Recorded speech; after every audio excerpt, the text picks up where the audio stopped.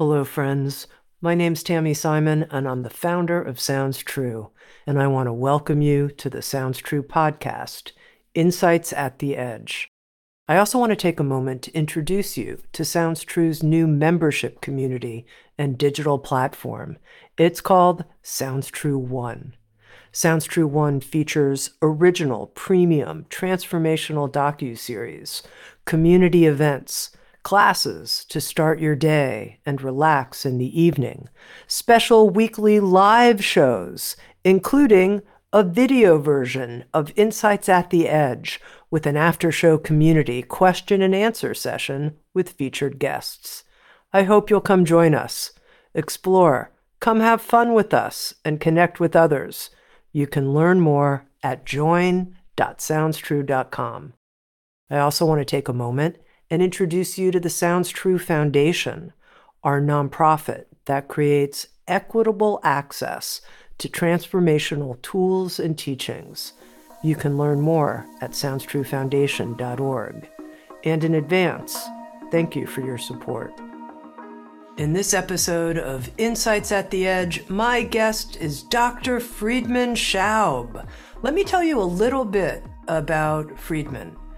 I interviewed him for the first time more than a decade ago, and our conversations stayed with me. He's an unusual person. Take a listen. He received a medical degree from the University of Munich in Germany and then pursued a career in cardiology. He became concerned, practicing cardiology, about how little time cardiologists had to spend connecting with their patients. And he decided to take a break and accepted a scholarship for a postdoctoral research position at the University of Washington in Seattle, where he earned a PhD in molecular biology. Now, the story gets interesting. Friedemann became interested in the intelligence of every cell in our body and how our conscious mind can collaborate with our subconscious mind. Friedemann writes, "From the age of 10 until my early 30s, I suffered from anxiety, low self-esteem, and obsessive-compulsive disorder. But once I learned how to work consciously with the subconscious mind, I was able to turn my emotional challenges into catalysts to discover my authentic truth." And this is what we're going to be talking about. We're going to be talking about what Friedemann can teach us about how we each can use our conscious mind to collaborate with our subconscious. Friedemann's the author with Sounds True of the book, The Fear and Anxiety Solution, and he's published a new book called The Empowerment Solution. Friedemann, welcome. Thank you so much. I was so excited to be with you again. So nice to see you. This whole notion that we can collaborate using our conscious mind with our subconscious mind. So let's start. Introduce us to your understanding of this potential collaboration.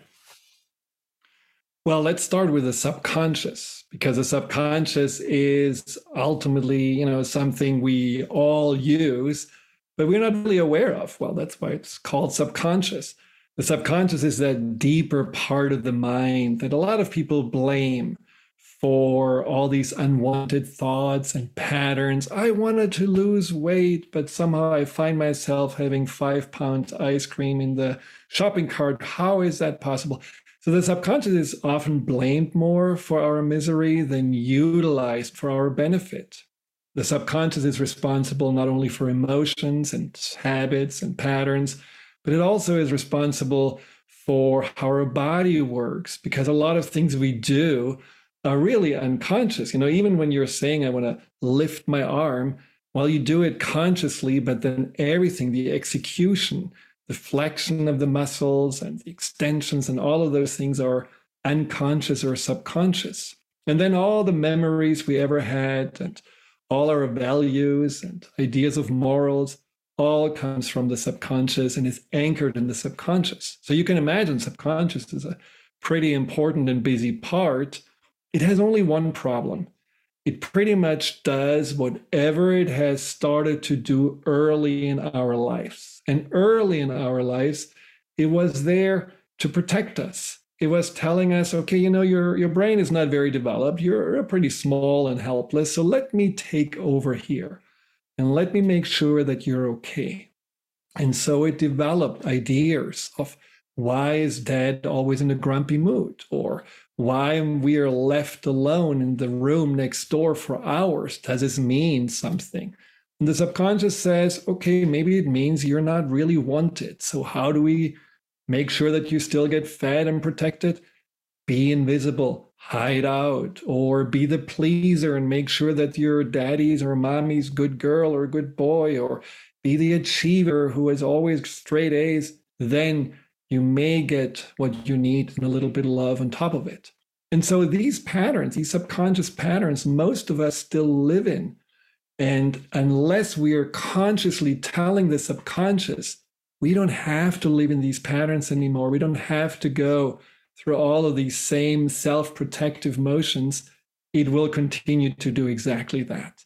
And so that's where the conscious mind comes in and say, I need to take over. I need to teach my subconscious what we can do to not just go for safety, but go maybe for fulfillment, for purpose, for passion.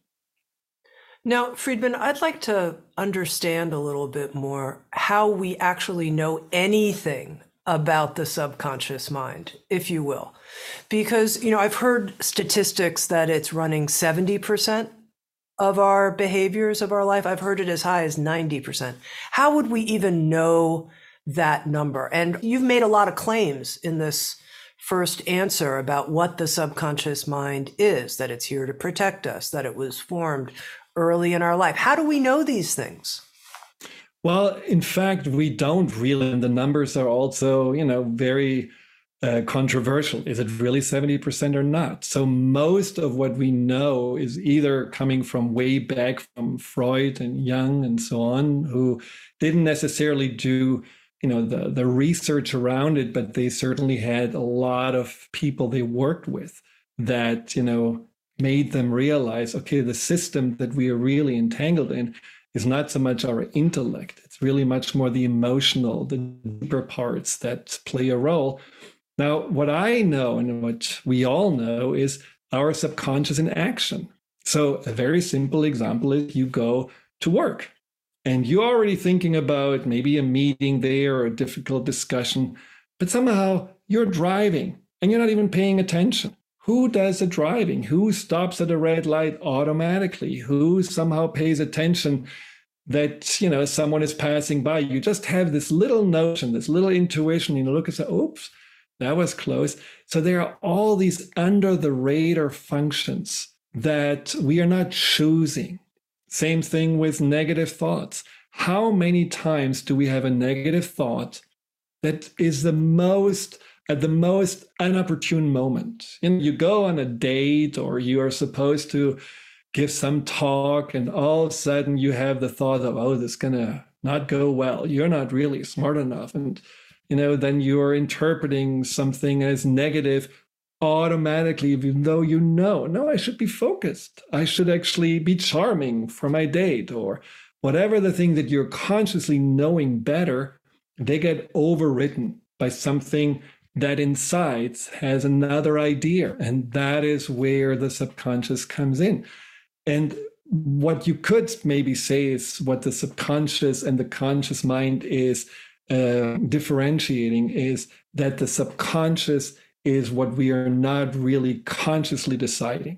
It's more whatever automatic comes up. So if I would ask you, think about the room you grew up in. You haven't thought about this. It just comes up, that memory of the color. Maybe you can see the window. Maybe you even have a certain smell of that room. Where was that memory before? Yes, somewhere in your neural network. But if we go to the discussion of conscious, subconscious, higher consciousness, that's just the other way of looking at it. And I think it's a much more empowering way, because I cannot really go into my brain to make changes, but I certainly can go into these conscious, subconscious patterns to make changes. Now, you mentioned a connection between our emotions and our subconscious mind. Can you help me understand that more? Well, when you really think about emotions, especially the emotions that we call negative, they're equally coming up at times when we don't want to feel them. I mean, we can wake up grumpy. We can wake up with, the wrong side of the leg or the wrong leg hitting the ground or whatever we talk about. And we don't even have a reason why. We don't even know why. And then at the same day, we can all of a sudden feel in a great mood. Once again, nothing changed, same person, same circumstances, but something shifted inside. And what shifts is simply that this subconscious is looking at the world, it's deciphering, detecting certain things that then get taken in and interpreted either as bad or as something we have to protect ourselves from, or as positive, something to be happy about. And they have done these wonderful studies, for example, in how fast the subconscious can compute information. People sitting in cinemas and they're watching something like a happy little story. And while they are watching it, they have been very quickly disturbing images interdispersed into this happy story so fast that the conscious mind doesn't really compute it. But what changes every time there is an image of someone dead or a kid crying or anything that was kind of, shaken up when you would look at it consciously, the subconscious picks it up. And what changed with the people that watched it, even though they were not aware of it, is either the heart rate or the resistance of their skin, which indicated that there is stress happening, that there is something that the subconscious noticed that is not really fitting into this happy story. And it was startled. Consciously, no idea. Subconsciously, we were aware of it. And you mentioned that the filters of our subconscious mind are formed primarily early in our life. Talk to me about that. What is this formation in our subconscious mind of these filters that we then see the world through? You can imagine it starts with an event. And often when I talk to people about, what happened the first time you experienced, some kind of an anxiety, it often starts with a startling, confusing event, something that just, doesn't really fit into the idea of us feeling safe or loved. Then, if the event is repeating itself, then there's usually an emotion with it. Maybe there is from the confusion comes stress, comes anxiety, comes insecurity. That's already a big, like, okay, I need to be prepared. I need to watch out for this not happening again. And if these events happen again and again, the subconscious says, okay, we have to somehow make sense out of this. So for me, for example, I was a happy-go-lucky child. I was just, looking at the world with all the magic possible. I saw walls moving and, just like in all its little energetic particles, a little bit like in the Matrix. And my mom just said, you probably have a fever. But I was sure I can see the energy of everything. And life was good. But then all of a sudden, there were some startling moments. My father was in a bad mood and, there was fights and they didn't hide their fights from me. I had a bad grade in school. I was definitely scolded for that. Things that occurred that made me just feel shaken up. It made me wonder, is the world really safe? Is it really here, peace and harmony? And keep in mind, my name is Friedemann, which means man of peace. So my whole idea and identity was all about peace. And when things didn't feel peaceful anymore, I felt unsafe. And then eventually I heard from my parents saying that you're not really smart. You're kind of a late bloomer. You're probably going to have it always a little hard in life. And that made me, of course, wonder, oh my God, how will I ever not only succeed, but also receive approval, love, a sense of belonging? And so what my subconscious said, here is a solution. You're not that great, so let's just work extra hard to always somehow succeed, reach higher and higher goals, be the best in class, become a doctor, and then make another doctorate happen. And all of those things were really based on these early beliefs of me having a sense of conditional acceptance and conditional love. And that happened very early on. And when I tracked back to this early times, I realized that the sting and the pain and the confusion hadn't really gone away until I worked with it, again, with my subconscious mind, so that it could be released and that I could change this filter, the filter of not being good enough, the filter of only being conditionally acceptable. And I think a lot of people can relate to that. Of course, I think many people listening say, yeah, I have a filter, and that filter says, you're not really worth anything, so I'm going to do X, Y, Z to earn love. It might be achievement, or as you point out in your new book, The Empowerment Solution, it might be pleasing other people. If I'm a super pleaser, then maybe I'll get the love that I want. But in your case, and let's keep talking about you for a moment, Friedemann, you somehow in your early 30s found a way to work through the sense of worthlessness that you felt inside that you were compensating for and all the anxiety that came with it. How did you work through it? Oh, probably after I had one of the lowest times in my life. When I came to Seattle, being successful in my career as a doctor and realizing that's all I am.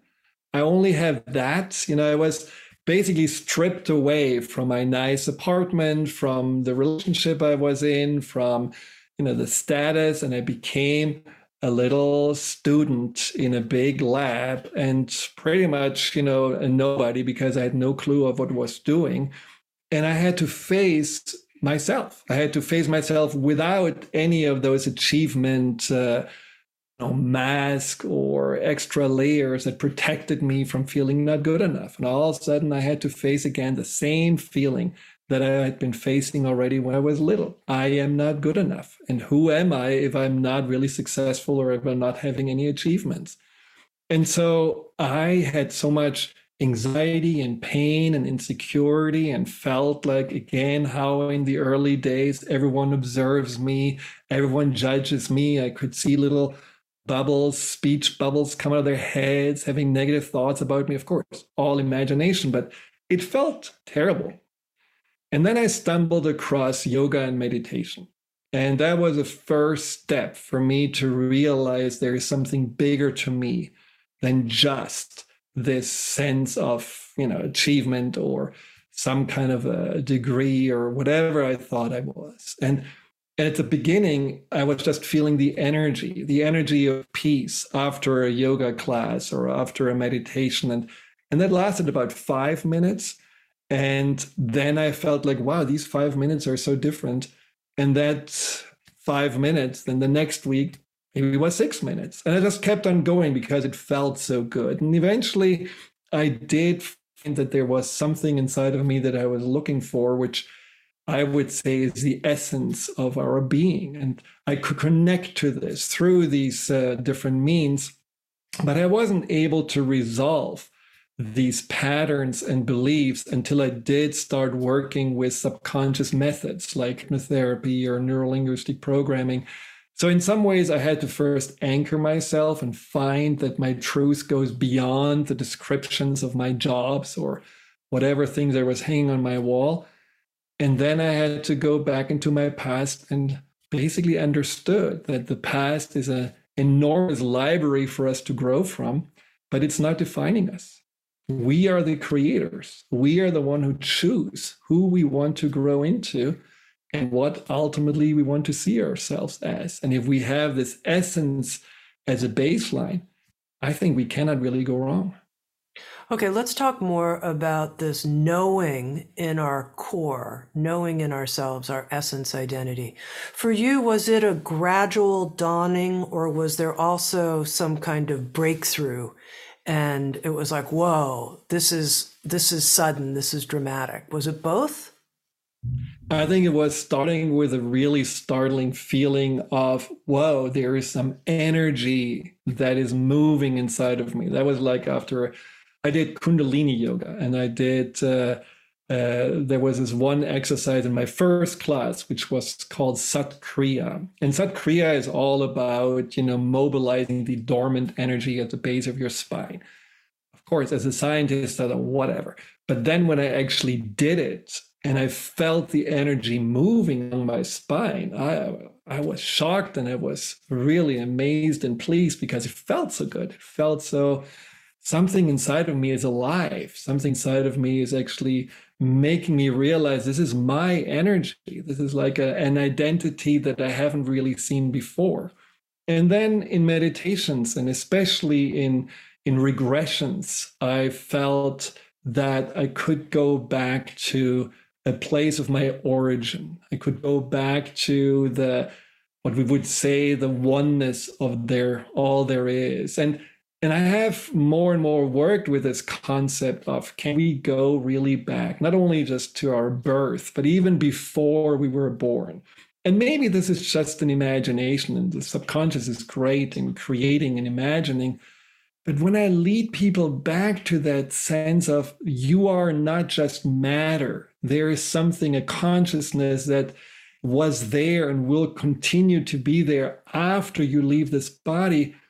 The amazing thing, whether they are, CEOs or professors or bankers or healers, all have the same sense of, like, something is awakening inside of them. One person who was an CFO of a company, he connected to his essence and he said, oh my God, I realize what a creative being I am. I didn't realize that at the core, I'm a creator. I'm not some number puncher or something like this. I'm actually someone who needs to create. And he changed his job completely afterwards because he remembered something that he had forgotten. And that's only one story of people getting in touch with that, what we maybe not really able to put into one sentence or one thing, that this defines our essence. It's more an experience, a connection. But once you made that connection, you have gained a deep insight in yourself. Now, Friedemann, I have a working hypothesis that when people know themselves in their essence, and when it starts to become one's center of gravity, if you will, it really becomes the way you relate to yourself. Everything changes. That's my working hypothesis. And that to know yourself in your essence, it really helps to have somebody who's had that realization point it out to you. It really helps. It accelerates the process. So I want to take advantage of this moment in time with you, this conversation. And I'm wondering, can you take our listeners through a brief process? We're talking about less than 10 minutes here, and point it out. Point it out. Let's just do it right now. Are you game? Absolutely. Let's do it. Yes. So I like to close my eyes for this, and you can too. So if you just take a few moments to inhale and exhale, just gently and sweetly, allowing yourself to connect to your breath, and letting your breath connect to your heart.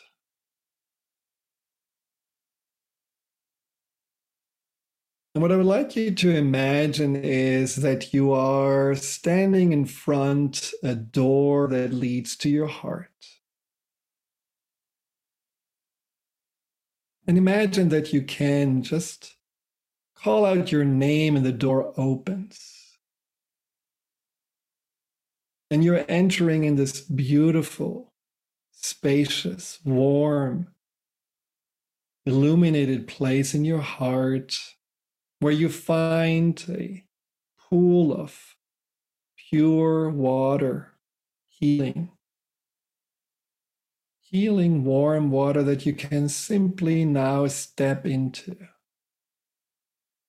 And all the heaviness that you may have felt just before is releasing.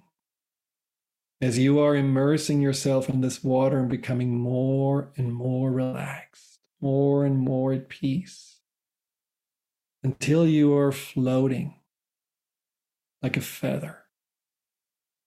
I would like you just to imagine as you're floating that there is a lightness, a buoyancy that you feel inside that makes you realize that you're ready to connect to your subconscious, ready to go on this journey. And at some point, you feel so light and so ready and so uplifted that you're literally lifting out of this space, out of this pool, out into the timelessness, higher and higher and higher, all the way up there until you reach this beautiful place from where you're looking down and you can see the journey that you have been on. You can see your path of your life. You can see the present moment looking down, but you can see all that was happening before. And I want you just to go back, retrace your steps, and go gradually floating across your past and seeing yourself at different times without getting attached to any event, without wanting to lose this higher perspective. Allow yourself go back year by year and see yourself maybe in your 40s, and younger to your 30s, your 20s, and you may smile at certain things you see. You see yourself in your teens, all the way to when you were 10 years old, and you already notice how much you are letting go as you go back. A lot of what you were holding on to, personalities, ideas, some mask you may have been wearing, they're all just falling off as you go down and back to when you were 9, 8 years old, 7, 6, 5, and maybe you find the moment where you can see your innocent self again. There's a moment when you look at yourself and say, wow, this was me in the purest expression of who I really am supposed to be. This was before the first confusion, before I felt anxiety of not being enough or not being lovable. Just notice this pure, innocent self and keep on going further back. Back to just when you were a little baby, to your birth. And go further back now. See yourself in the womb, 9 months, 8, 7, becoming smaller and smaller. Your physical form is just at some point a little baby in the womb, 4, 3 months, just a little embryo, 2, 1. And there you go to your conception. When you were conceived. And then take one step further back, one step before this conception, before you were matter, before any of what you thought you and this life is about really mattered. Go back to your source, back to your origin. And what you will see and feel is a vastness of a sea of unconditional love. And you may feel drawn to this sea, this light. You may feel an incredible sense of peace and lightness. And you may be able to see with all this oneness that there is you, the consciousness of what you brought in, like a drop in the ocean. You are in that consciousness, the ocean, and you are the drop. And so get closer and closer to this beautiful light of your truth, the essence of your being, this consciousness that you chose to bring to this light. And as you're getting closer and closer to this light that is you, that is your essence for this lifetime, imagine that you can delve into it. Just like you were a few minutes ago in this pool, go now into this essence of your being and let yourself bathe and bask in it. And all these layers and overlays that you may have felt defined you, all these residual ideas of yourself, you can simply let them be washed away, dissolve. Release them. And purely entrain yourself with this vast and limited nature of your essence. Like being in a magnet where the iron filings are all aligning themselves according to the field, align yourself with your essence. No thought necessary. Pure you being here. And once you feel an alignment, you can ask a question. You can ask your essence questions around your gifts, your mission, the purpose that you chose to come here into this world for.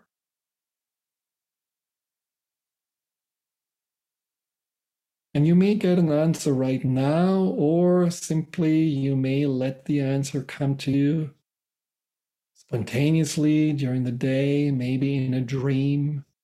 But just know once you have asked, the answer will appear.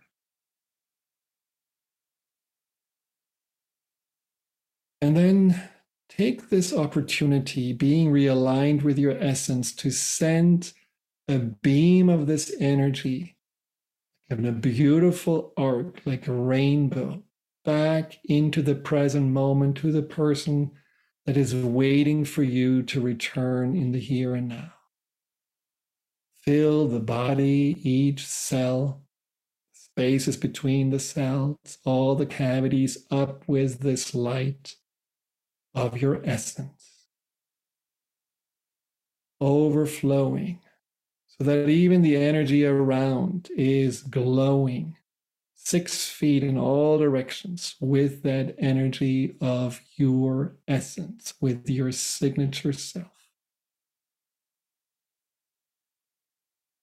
And then know that you can always come back to this place to realign yourself. You can always find yourself again when you're confused, when you're distracted, when you need simply peace, when you need to let go of all this noise and everything that makes you feel so overwhelmed.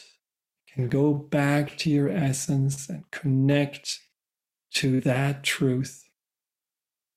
And any answers will be the right, any direction you may want to follow. First and foremost, you can find yourself at peace again. So follow this arc back from your source all the way into this present moment. Finding yourself entering into your heart, into your body, feeling yourself float into this pool, coming gently back from your heart, anchoring yourself into your entire being in the now. Maybe you want to wiggle your toes, feel your fingertips rubbing together. Notice the spaciousness right now. Notice the vibration of your essence throughout your entire being. And you may, when you open your eyes, feel there's a greater light. Maybe the colors appear brighter, more vibrant. Maybe you feel inside of you more clear and certain. Just observe without getting too occupied, too attached. Enjoy this first journey back to your essence. And then you can open your eyes. Welcome back. Thank you, Friedemann. What a beautiful introduction to our essence identity journey, deeper into our essence identity you took us into. Thank you. Thank you for going there. Now, when you were describing in your own life unfolding how beyond discovering your essence identity, you found that it was very helpful to go in even beyond that and rewrite, if you will, subconscious scripts or filters that you felt were still coming up in your life, that there was and I was curious about that. Like, wouldn't knowing ourselves in our essence identity, isn't that enough? Isn't that the holy grail? Isn't that good enough? We have more to do. Isn't that enough? And then the essence identity will creatively express itself as needed. What's left to be done? Well, it's a little bit like having the great GPS in your car, but not really knowing how to drive. So you still have to do the driving, and your essence can tell you all the wonderful things. But if your conscious mind says, no, we cannot do that. Or if your subconscious mind says, yeah, thank you, essence, you're great, but we are here living here in the real world. We still have to make sure that we are, I don't know, pleasing others or hiding out because we may get judged and that may hurt, or we have to avoid any kind of growth because what if we fail? If these old patterns are still running your life, then you go into your essence, but then you're escaping yourself. You're not using your essence as this propelling energy that moves you forward. You're using it as a nice little pillow of peace and compassion, and then you go out and live in survival mode again. So I needed to change my survival mode. I needed to change all those patterns that were holding me back. And there were patterns of overgiving, overpleasing, certainly the always having to prove myself pattern. There was a pattern of not really feeling lovable enough. And so I certainly had to learn to trust that I'm enough and that I can learn to love myself. I needed to, even though I knew my essence, I still didn't believe life is good. I still didn't believe that there is a higher power that I can lean on. So all those little beliefs had to be changed too. See, beliefs are kind of the laws of our life. And if we know from our essence we are free, but then we have laws that don't keep us free, that actually imprison us, then we are in conflict. And that conflict can also really be hard for us because it creates a lot of confusion. So I felt my essence was the starting point, but then I needed to extrapolate it to, so now what? How can I start seeing myself differently? How can I engage in life differently? And how can I live with greater purpose? So I don't know if you would use this word rescripting or rewriting the narrative or changing our beliefs, but as you mentioned, you named 3 different types of belief formations that I think many of us can relate to. One, this idea that we have to please other people all the time. So let's just take that to begin with. How did you learn? What's the process by which, instead of being crazy people pleasers, we can be more in our own integrity as we relate with other people? What's the process? Well, the process, there are plenty of different things described in the book about this, but one thing I can just tell you what helped me a lot was to realize that I actually deserve to take care of myself. How many of us are told self-care is selfish? Right from the beginning, no, it's much better. I mean, I grew up with doctors. I was a doctor. So it was all about give to others. That's a noble way of being.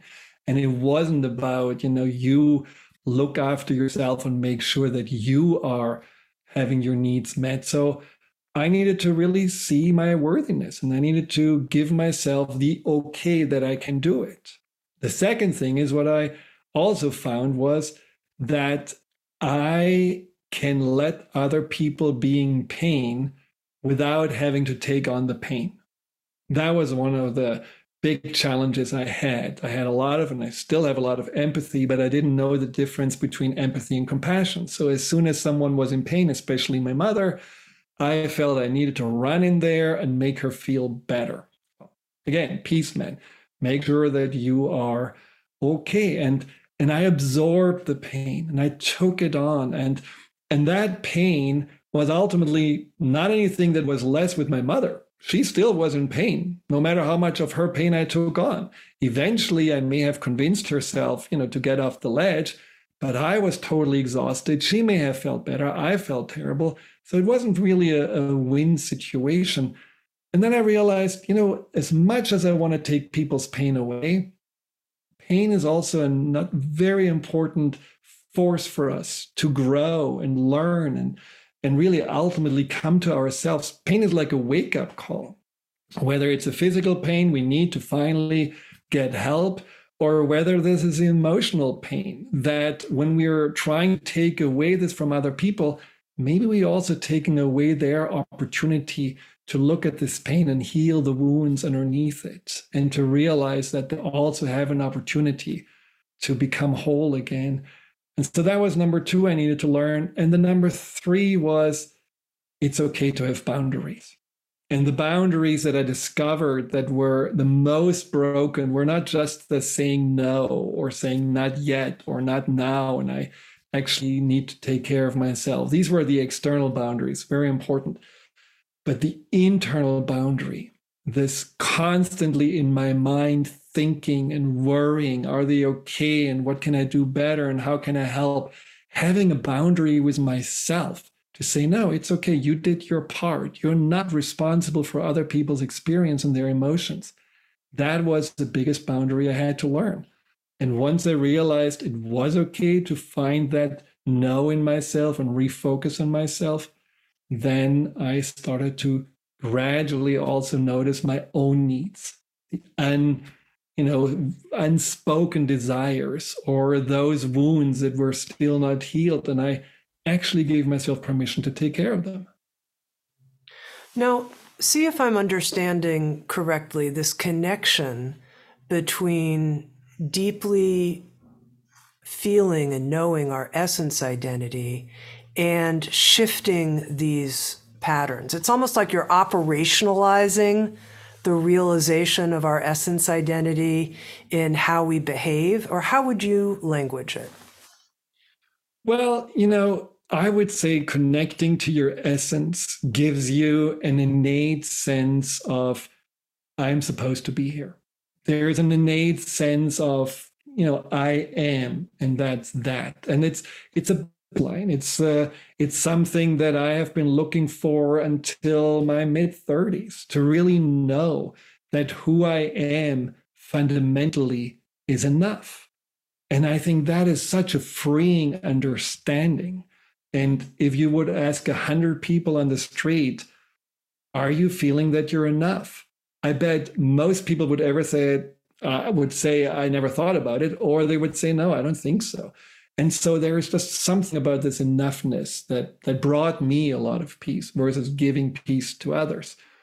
And then, the operational part is just the human experience. Yes, we are, let's say, spiritual being having human experience, but never anyone teaches us how to be the best version of ourselves, the best human based on our essence. We may know how to be the best citizens or the best doctors or authors or whatever, but just really feeling like, what does it mean to be the creator from this essence being in your life? What does it mean to share your gifts with the world in a way that is not limited by these old patterns that either make you hide out or give it all to others and not really feel like you are replenishing yourself? What does it mean to live in this holistic way? And so we need both.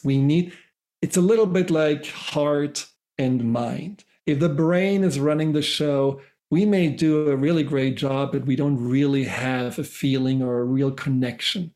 If we only live in our heart, but we're not really engaging our brain, we may be all beautiful emotion, but we may not really going in a direction. We may go in circles, and that could be enough. But I think we have to find the marriage between head and heart. And so we have to also find the marriage between being this essence and operating as a human being in the way that we are, I believe, meant to be, which is ultimately supporting each other more now than ever. And that's where I think we are becoming these, creators or leaders of our lives. Now, I wanted to ask you more about the formation of the subconscious mind in relationship to our very early life. And in the exercise we did, we went back and you said, see yourself as a very small child, infant. You'll see this pure you. And in my own experience, where I was like, well, no, actually, there was a lot of pain that happened even when I was back in the womb and certainly in the birthing process. And I'm curious about that, what you think of imprints that can happen very early in our lives, even when we're in the womb, let alone the whole initiation that is coming through the birth canal or being born cesarean or whatever. It's huge. Absolutely huge. I mean, epigenetics and what happens early in the womb is well documented that when the mother goes through trauma and stress, that it already is not only noticed in the child because, the heart rate is increasing and there are just these physiological changes happening, but long term, and now I'm talking more like as a researcher, but long term, there are also certain genes that are activated that are more predisposing the person to be anxious in the future based on what happened early on in the womb. So yes, this is a phenomenon that is well known. Subconsciously, I believe, and I love the concept of the subconscious as simply something to work with. The subconscious is ultimately our nanny as soon as we are, in this physical form. It just watches over us. It pays attention. And if you are in the womb experiencing trauma, I had a client, for example, who had this trauma of, actually he didn't know that he had this trauma because he was always afraid of water and he had always these recurring dreams of drowning. And he didn't know, I never really had any problems with water because I always avoided it. And when we went back, he had this experience where he was a few months in the womb and the mother almost drowned in a lake.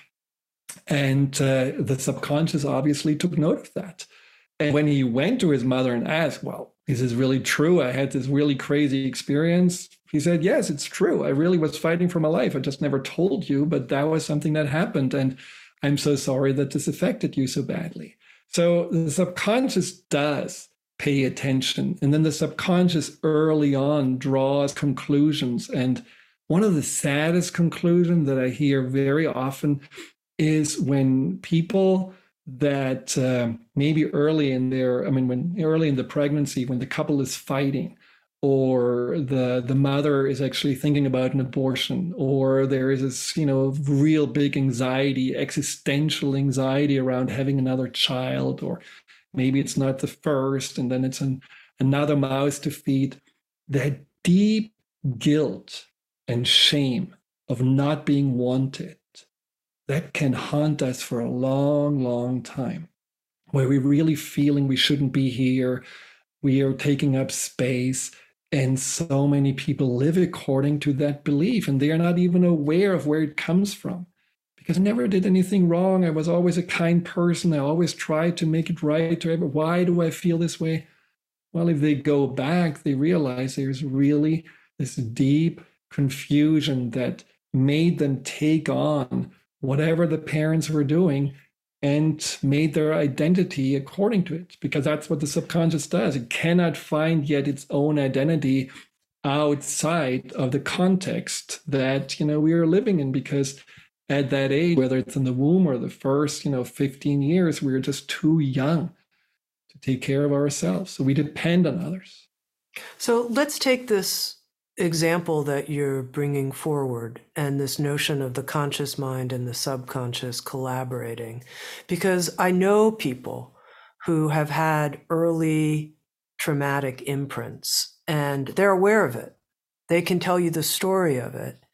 But it also seems like they've bought into the idea that it's not going to change, that it's always going to operate in their life because it was so early, so intractable. And I'm curious what you have to say about that and how there could be a collaboration that could actually generate healing. I totally hear them. It's definitely something that if you live something for a long time, you just believe, well, this is who I am. That's my lot in life. But the truth is, your subconscious is so attached to keeping you safe that all it knows is to make you feel this way so that you're not getting hurt. I had this one client who was beaten as a young child by his father all the time. And when he was older, he was still beating himself up, not just, with words, but with images, because it was safer to expect to be beaten again than feeling free.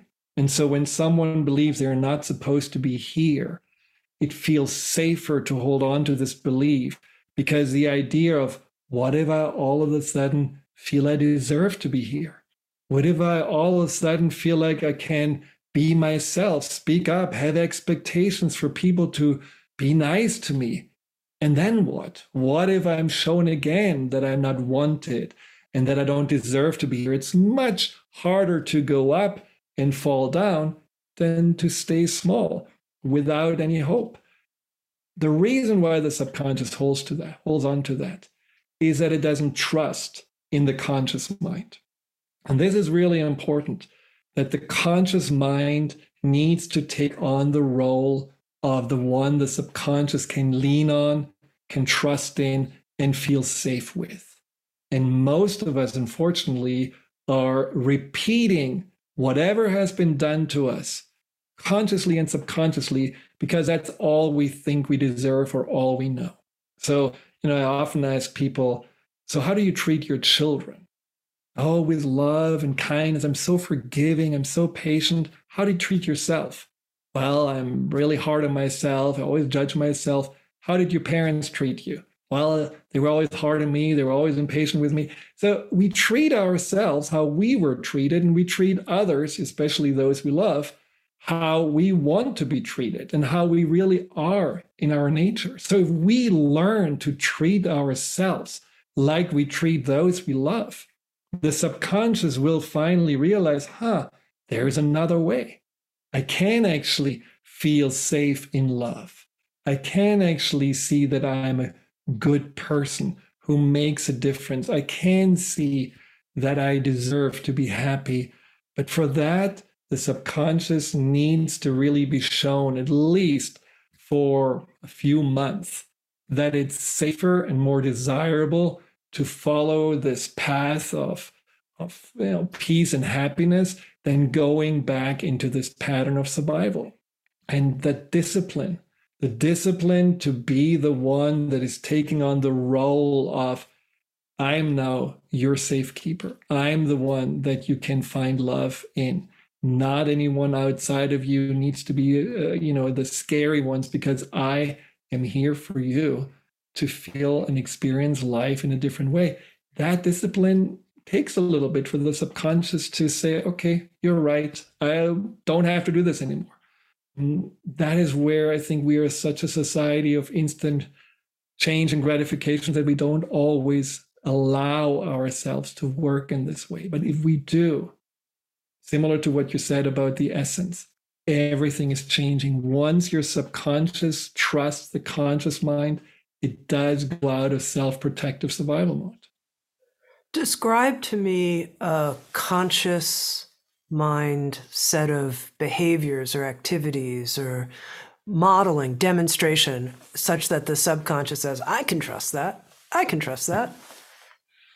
Well, it depends on what the subconscious was trying to do. Let's say, as the one that says, I don't deserve to be here, I don't really belong here. Usually those people are very small.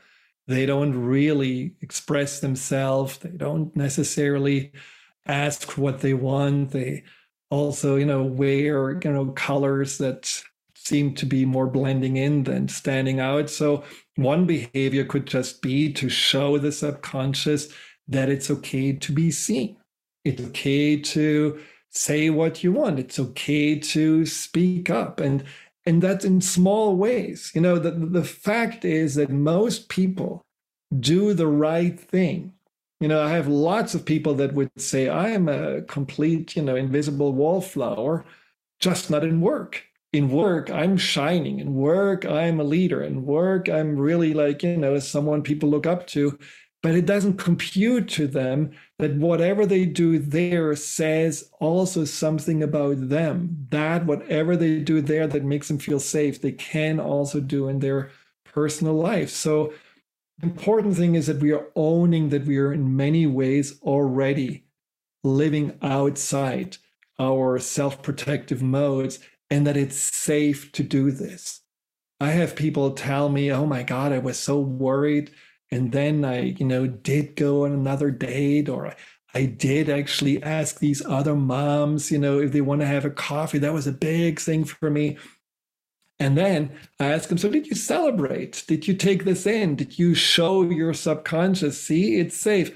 Oh, no. I was too busy just being relieved and worrying already about the next time. It's like our successes, things that we're actually doing well, our changes, out of habit, we are not really grateful for them. We are not appreciating ourselves enough. And that is, I think, something where the subconscious just doesn't see the world as our creation. It just sees as, duck and cover. Well, we dodged a bullet, but who knows, the next one will come.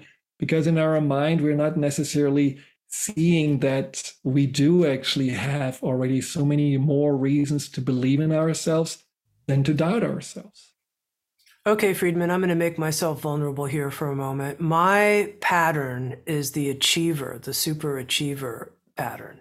If I achieve enough, maybe I'll be worth something, even though I know deep inside that value is inherently the nature of my being.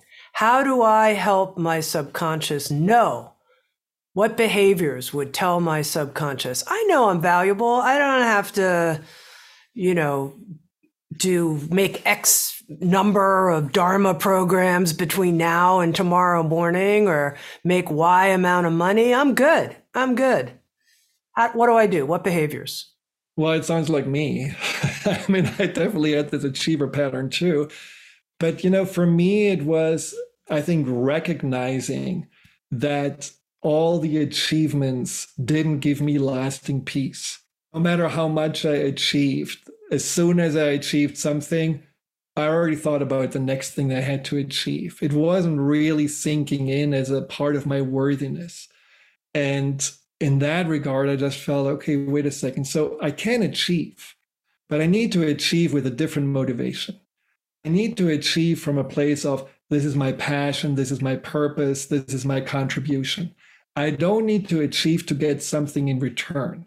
Any kind of approval or accolades or being seen as something, all of those things I need to find in different ways. And I need to find this by seeing myself as a one who is not defined by my achievements, by seeing my worthiness, by petting a cat, by helping a little bug turn back on its feet, by having a nice conversation with a friend, all the normal things that make me human that I didn't see as enough, making those things enough, making my presence, my essence, my being enough, then the attachment to the achievements decreased dramatically. I just felt in that moment, okay, achievements are nice. I will always be a creator. I always like to, do things, but it just felt more like an expansion than something out of a need. And I don't know if this resonates with you. It does a lot. Yeah. Now, you write in the empowerment solution, although it may appear that our subconscious only cares about our safety, it has another mission to make us happy. And I thought, first of all, how does Friedemann know what the mission is of the subconscious? And then I thought, well, I can track with him in terms of this idea that it wants to keep us safe. That just intuitively makes sense.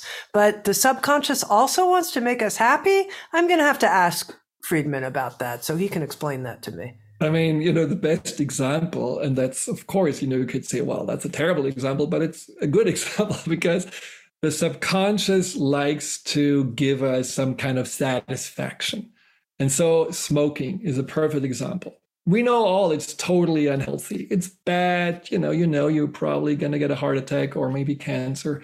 The subconscious would actually get it and say, oh, no, stay away from those cigarettes. But it feels so good. It feels so relaxing. It's such a relief. And so the subconscious says, yeah, I'm going to let you smoke because you're just so much happier this way. And when you are, in stress mode. And so it can be a really powerful drive, this looking for happiness. But it's also true when we do find our passion, when we have our routines, when we wake up at 6:30 in the morning because we love to go to the gym. This is not the alarm that wakes you up. It's your subconscious saying, hey, you're excited. Let's go. Let's do it. And it just keeps you motivated. And this is not always a conscious decision. The emotions that we have are not all just negative, self-protective emotions. We have a whole big array of positive emotions. And if we are subscribing to the idea that emotions are not intellectual, but that they are something from a deeper part of us, what about curiosity? What about fulfillment? What about ecstasy, bliss? All of those emotions are also emotions that would come from that subconscious part. And those emotions are not designed to protect us. Those emotions are designed to elevate us, to make us thrive. But as I said before, if the subconscious says you're not safe in the world, it will first hold on to that and not necessarily make you be all joyful, because that doesn't feel really necessary. It's more important to make it another day. Now, Friedemann, to end our conversation, I wonder if you'd be willing to share a story with me of someone you worked with who did embody the discipline that gave their subconscious the willingness to trust them when it came to safety. At first, it was like, no, I'm not going to trust you. But there was a journey, and the person made that journey. Share a story with us. Well, there is Mary. And Mary was a woman that I met in her 60s, early 60s. And she came to me because she was diagnosed with an autoimmune disease that didn't allow her to swallow solid food. And the doctors basically said, sorry for that, you probably have to end up on a feeding tube. And for her, this was a non-acceptable option. And so she said, I need to find another way. This is not something I want to live in. And so she connected to me to get more into her subconscious mind-body connection and so on. When we looked at her story, what Mary was dealing with was the classic pleaser and avoider pattern in regards to having a very stern mother who was very unpredictable, often abusive, and she made Mary always eat her food. And she was a terrible cook. And Mary often remembered how eating the food was torture in itself, because she had to really push it down. It always made her almost want to throw up, but she couldn't because she would get in deep trouble with her mother. So until she was 18 years old, she was kind of force-fed this food. So swallowing was something that already there was a big issue for her. Now, Mary made a big break by saying, I'm going to move away from the East Coast and go all the way to the West Coast to get as far away from my mother. That was a big jump for her. And at the beginning, it all kind of worked out. But then the guilt set in. And then the mother, made more of those calls of why you're not there and how dare you. And so the umbilical cord stretched all across the country and made her more and more miserable. But again, Mary didn't give up. And so she became an artist. She had her own company. Things were going well.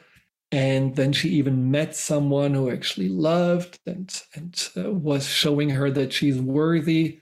But the deep nagging feeling that she doesn't deserve so much happiness, especially as long as her mother is miserable, brought her into more and more inner conflict and inner turmoil. Yes, on the outside, everything is good, but there must be something bad happening because I don't deserve so much good things, especially if it is at the expense of my mother.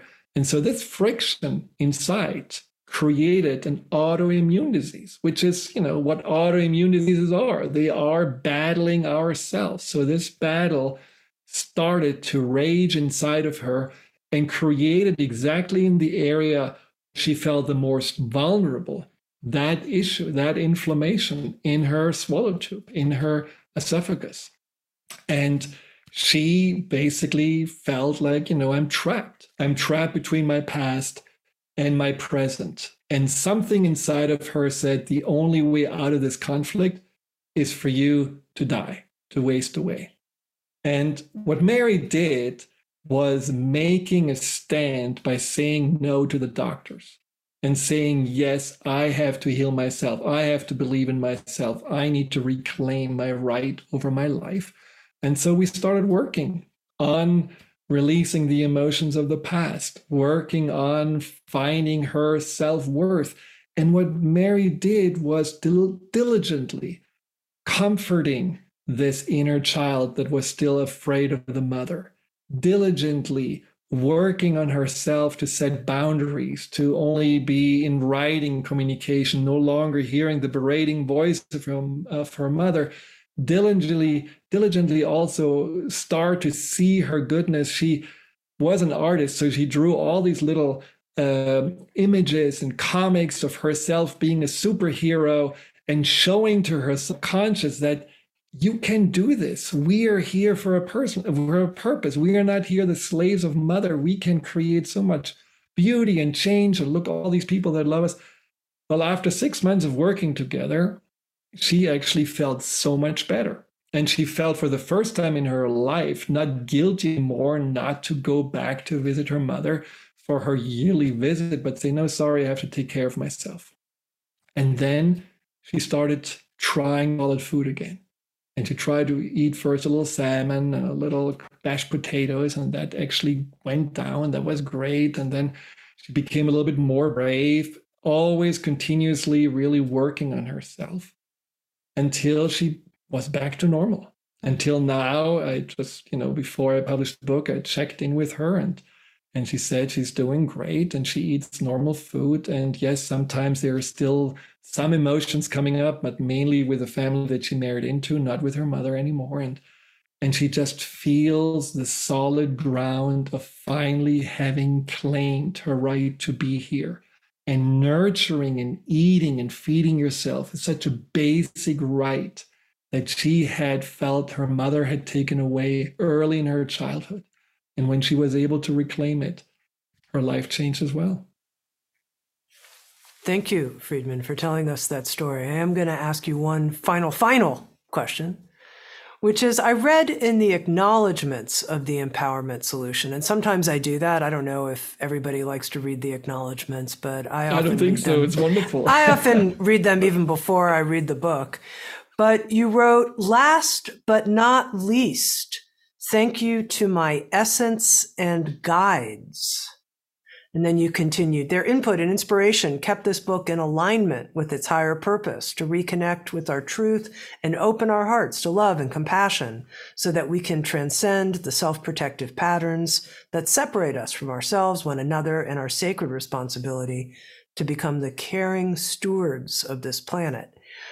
The sentence that got my attention, thank you to my essence and guides. And I wanted to ask you about that because you're an MD, you have a PhD in molecular biology, and you are thanking not just your essence, but your guides. And I thought, it's important because often people would keep something like that to themselves. They wouldn't put it anywhere in their book.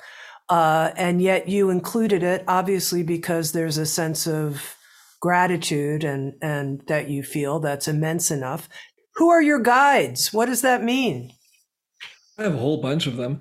But the thing is that I know that they're there, or whatever we want to call it. I think these are my guides because this book is not written by me. It started with a little walk that we used to do around our neighborhood.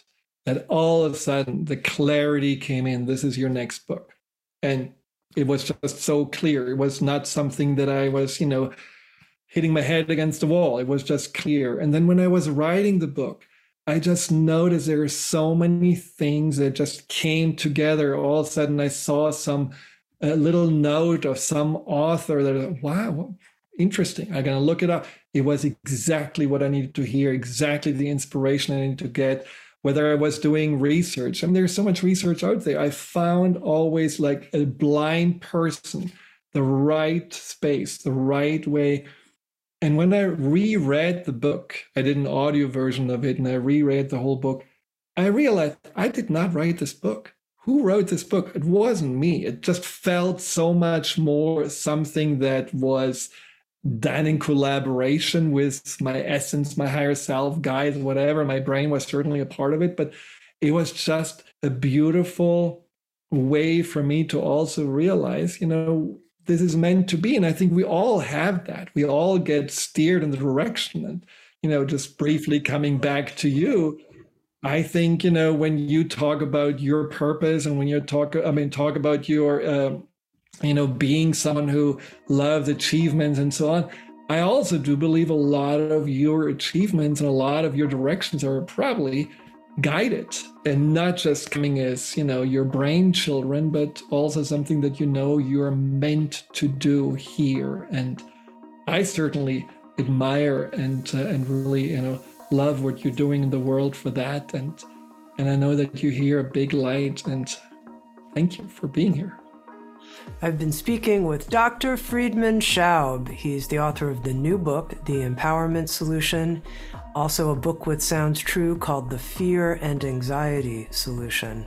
Joining us here from the south of France with a stable of horses and cats in his home. Beautiful, bright soul. Thank you so much, Friedemann Schaub. Thank you.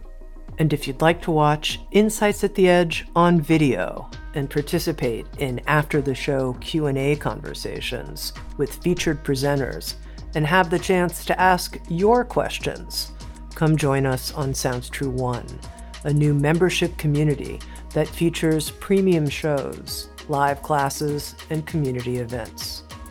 Let's learn and grow together. Come join us at join.soundstrue.com. Sounds True, waking up the world.